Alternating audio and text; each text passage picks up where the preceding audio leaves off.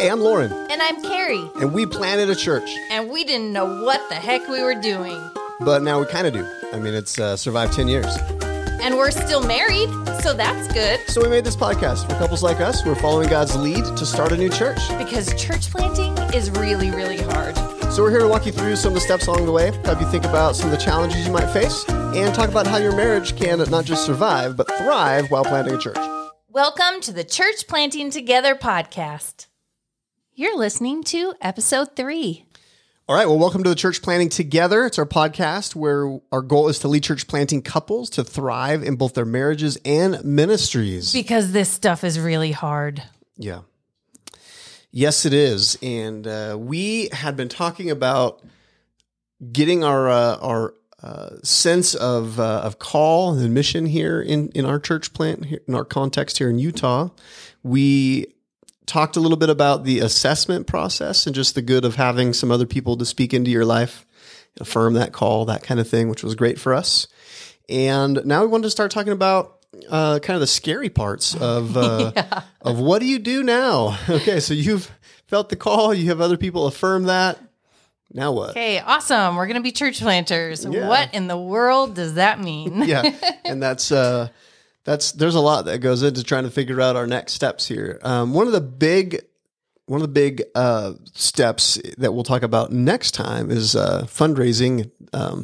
Some of that, and that's a daunting, challenging thing for some, maybe most, but definitely for us, that was scary. But I feel like God was really good to us in giving us a coach who was able to come alongside of us, someone who was there at our assessment that really was very helpful for us with that endeavor. So that was not nearly as scary as it could have been.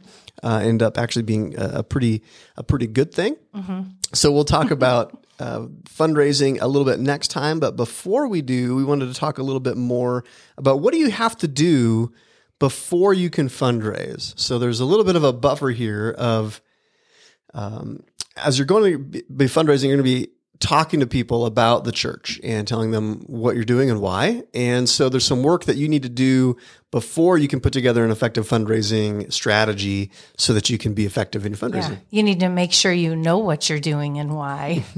At least enough to talk about, right? Because I think that probably likely if we were to look back at what we said we were going to do and what God was up to, things are a little bit different for us. But the general deal is the same. The culture is the culture. Yep. And our goal to see a church planted is still there, even if some of the things that, we did moved and changed over time.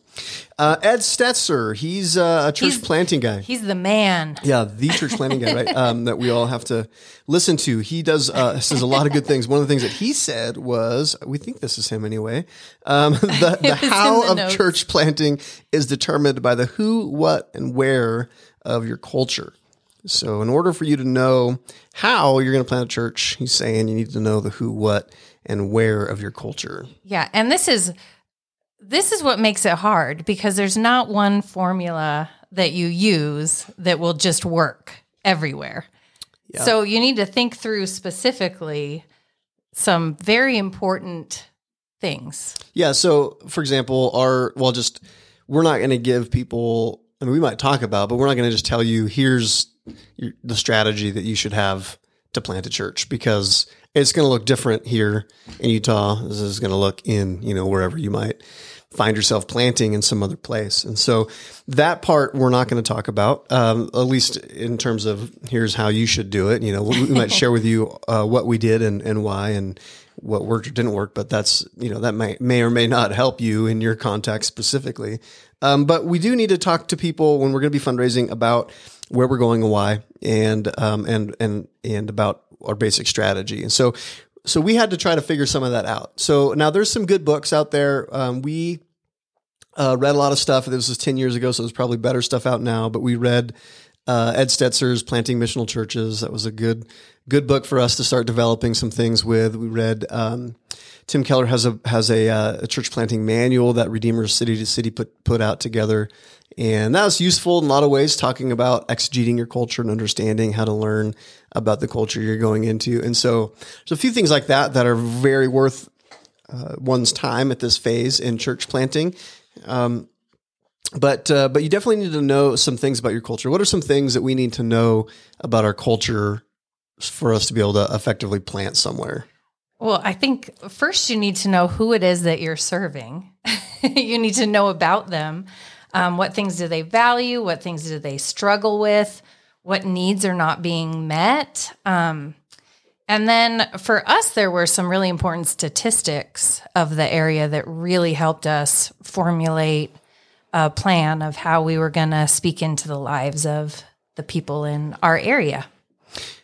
Yeah. So like, for example, if you are planting in Minnesota, what some Converge pastors who've planted there will talk about is there's a lot of people that grow up Lutheran, and then at some point they sort of become nominal believers and float away. And then a lot of churches there can re-energize folks that grew up with faith, but maybe haven't been practicing their faith for a long time. And now all of a sudden have families and careers and are facing things in life, and they're looking for something, right?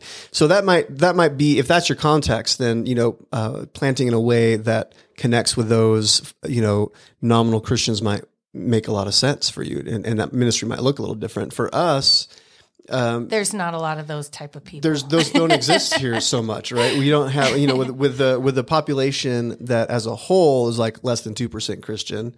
And then even in where we lived in Davis County, it's less than 1% of the population is in a Christian church worshiping on Sunday. And so you're just not going to find a lot of people that are like post-Christian, or, that kind of thing. But you will find a lot of people that are a product of their culture here. And that means they're either LDS people that are just in it to win it, or there are people that, even though that's what they grew up with and those are their people, they're not as active in that faith as other people. That doesn't mean that they're not totally bought into the worldview, but it just means that they're a little bit different. So for us, we had to learn a lot about that. The Church of Jesus Christ of Latter-day Saints. We had to know what are some products. What has that led to in their culture here? So, for example, here there's a really high level of teen suicide. We have a much larger than normal or than average anxiety and depression rate. That's the most prescribed antidepressants per capita in the country here in Utah, at least when we were planting 10 years ago. And highest per capita plastic surgery per capita, here in Utah than anywhere else. Interesting. Highest level of subscriptions to pornographic websites than anywhere else in the country. A lot of really interesting things going on, and a lot of those are at some level related to a culture that puts a high value on looking a certain way on the outside, because you're really kind of judged by your outward appearances by many in the culture. And so that factors into thinking through, what do the people value here? Those are some questions that we ask to figure out what our culture is like. What do people value here in Utah? What do people really struggle with here? And then sort of sorting out then from there what a church ought to do that connects with people, some of those levels. So what was some of the steps aside from just reading stuff, right? We had a friend, a couple who had moved out here, years before and had planted a church that I had met at Talbot. And what would you say their role was for us? Like, how would you characterize their role in our journey? They were huge especially for me, because Lauren had all the books. He had other pastors. He's part of pastors networks. As soon as our pastor knew he was heading that direction, he connected him with people to talk to, where I was just sort of along for the ride. But meeting with this couple was huge, because I could ask the question specific to me. What is it like in this culture? What is it like for your kids? What is it like as a church planter's wife? Like, all of those things were huge. And so I focused a lot on what is the culture here like for women. And that was really eye-opening. There were a lot of things that you wouldn't understand just by coming and looking and saying hi to people, because no one's going to tell you, oh, hey, I really struggle with depression because I feel like I'm failing as a mom because I'm not doing this or that. And I know that that's true a lot of places, but just listening to her talk here, it is so much more. And for me, talking to someone who's actually living and doing what we're going to do in the role that I was going to be with, even though we're different people, different personalities, different gifts, things are going to be a little bit different. But I didn't have the opportunity to talk to a lot of women who were church planting or the spouse of the head planter, because the roles are different, but I feel like our heart was the same and our passion was the same. And I saw that with her too. They were a church planting couple, and she spent a lot of time with the kids and encouraging her husband, but she's no less a church planter. And that was really good for me to see. So understanding her role. And that was one where I instantly realized children's ministry is going to be huge, because I mean, families would come and they have 5 kids. Well, it's a big part of Utah culture here is one, we have the highest or the largest family size per family in the country, and young median age, but most kids, per family in the country. And so they have just a huge value on family here. And so that was something that we did learn pretty early. One of the ways that we connected with our friends was we took a trip out here. We decided, now for some people, like if you're going to be planting in the same city where you're already living, you don't need to do something. You don't like need this step. but you do need to know your culture well. But if you grow up there, you probably know it pretty well. But we were outsiders. We had come here on mission trips, several times, but hadn't spent a lot of time here. And so we had a friend who had already planted, and we went out there and just stayed a week with them and just asked a lot of questions, and like you're saying, just sort of wanted to learn about the culture as much as we could. And so we allowed them to kind of share with us what they had already learned and what they knew. And they kind of pointed us to a few different places. I think we'd asked them, where are some places that are just really underserved by the church? Where would you go if you were going to do another one? Where would you go? Mm-hmm. And so they gave us 3 or 4 places that they knew of that didn't have a lot of Christian influence, but that needed it. That's all of Utah, but they gave us a few places in particular, and so we kind of drove around some of those places, just praying that God would give us a little bit of direction. What we wanted was to be able to come home and be able to put together a presentation to help people see the need for planting churches here, because it's not like, you could make a case that says we just need to send missionaries here, but we didn't want to just send missionaries here. We thought we needed a stable community, because the kind of investment or the kind of break that for some people to leave Mormonism, they're not going to make that cataclysmic shift in their life if there's not a community that's going to be there to receive them as they leave something that's meant so much to them their whole life. And so we really felt like it's not just a missions kind of a thing where you come in and out, but it's a missions thing where we need to see churches planted here. And so we wanted to make that case. And so we needed to learn the culture, and we needed to kind of be able to get as specific as we could about what the people were like there, what the location was like, and be able to paint that picture, especially as we were going to go fundraising and talking to church mission boards or just individuals, be able to share with them a little bit about where we were going and why. So those were some of the early things that we were doing. Was spending that time trying to learn the culture and kind of come to a place where we understood where we were going, so that we could share that same information with people later. And I think in that process, it got us even more excited about what we were doing. When you can really, it's funny because when we're sharing our vision, or even like building our vision, it really is, it excites me and just kind of drives me more and helps me see the reason, even for myself, why we're doing what we're doing. And I think that's important. I think we actually always need to go back to that. Even doing this is really fun because we're remembering these early stages. Yeah. And our church looks so different now from when we started, but we're like, wow, look what God did. Remember that phase when we had no idea if we'd be working at Starbucks forever with a Bible study in our house. And it's just really neat to see that, yes, there was a need and God filled it through our little church community. Yeah. So it's a good time, I think, during this, before you're fundraising, before you're into that whole phase, to get to know the culture a little bit, to understand the values and understand all those things. I think also it's a great time to connect with some other pastors in the area and ask them some questions about, if you could do it all over again, what would you do?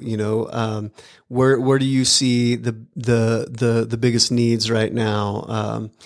How have you? What have you seen the most fruit from? What kind of advertising seems to work for you here? What kind of ministries attract new believers or attract people from the culture here? So, just really learning as much as you can so that when you're developing some of those ministry models and some of the fundraising things that you're doing to talk about the kind of ministry model you're going to have, it's not just made up out of thin air stuff, but it's stuff that you can say, I've talked to 10 pastors and they all said, this is what will help you connect. And so this is going to be a big thing for us, So I guess learning the culture, learning who's been there and what's working and not working, and then trying to, develop a model that's educated that way. It's not just making it up. Yeah. And you're not necessarily going to do all the things that the other churches are doing. But for us, I feel like that was so helpful to talk to pastors who I think was Brian at like year 3 or something. And then there was a church who had been here. I don't remember what South Mountain was at that point, but a little bit longer. And then there was another pastor that said it was nothing until year 6, year 7, it started to just build up. And then there were so many pieces of advice that when we were going through it, we would think back to and say, oh yeah, I remember them saying this. Don't get discouraged. This is a normal thing to go through. And I think every context is a little bit different. And so it's helpful to understand, because if we were comparing ourselves to church planter friends in Southern California, it's going to be a lot different.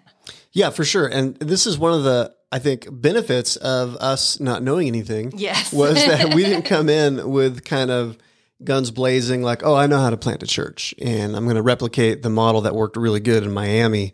And I'm going to come and do that right here and see a huge church, And so, maybe it could work again. I don't know, but there are some ways of doing ministry here that maybe look different. So if you're used to, Southern California, the large Harvest Crusades, the big evangelistic outreaches like that, they've tried things like that here and just have not seen a lot of response through some of the more traditional kinds of evangelism and with those sorts of mass events.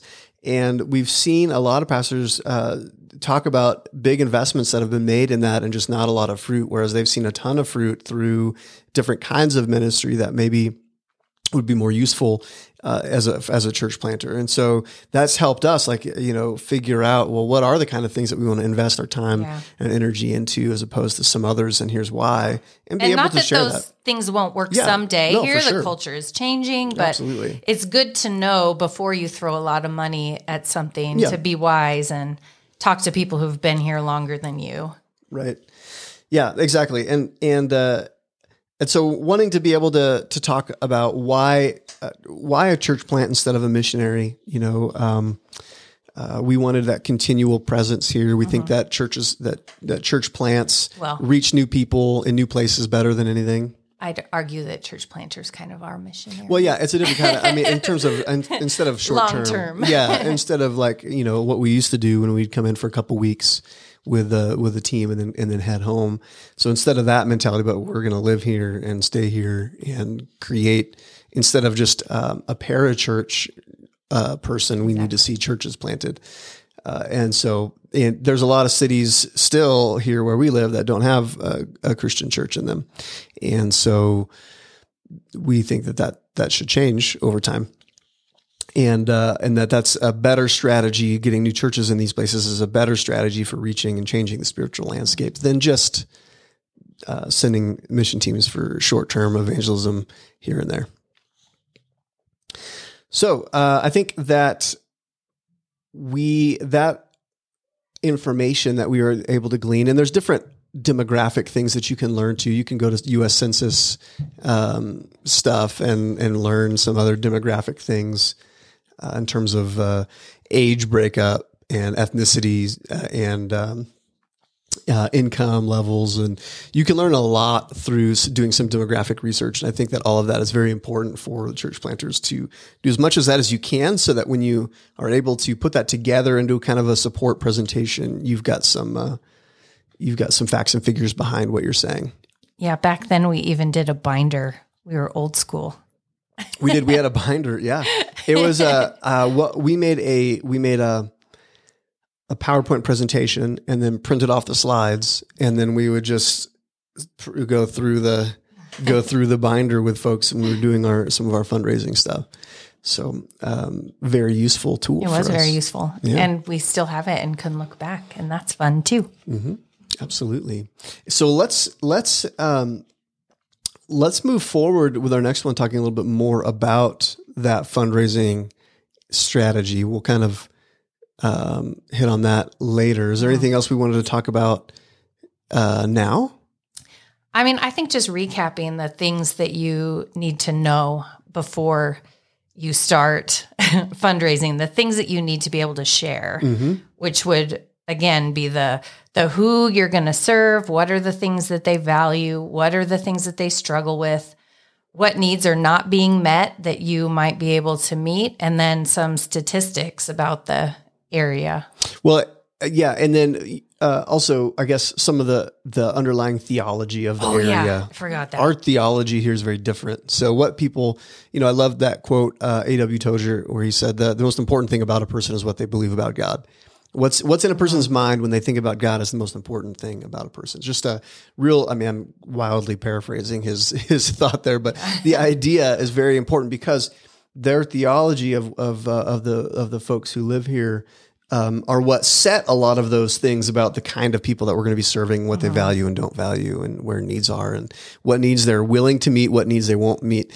Some of the history and theology goes into a lot of that, and that's going to be different for other people in different places, but huge here. So if you're a largely atheistic area, then your theology is going to be lacking in a way. You're gonna have a different set of challenges. Here. Almost everybody believes in God. But what they're thinking about when they think about God is just wildly different than what a biblical worldview would cause you to believe about God if you were sticking with that. And so that creates some challenges, but we need to understand some of that so that we can figure out how best to bring the gospel into this different culture. Yeah, in a way that they'll understand. Yeah. What we're saying, what the gospel truly is. Yeah. And that's a whole different, maybe podcast is the ministry to, people of the LDS faith, but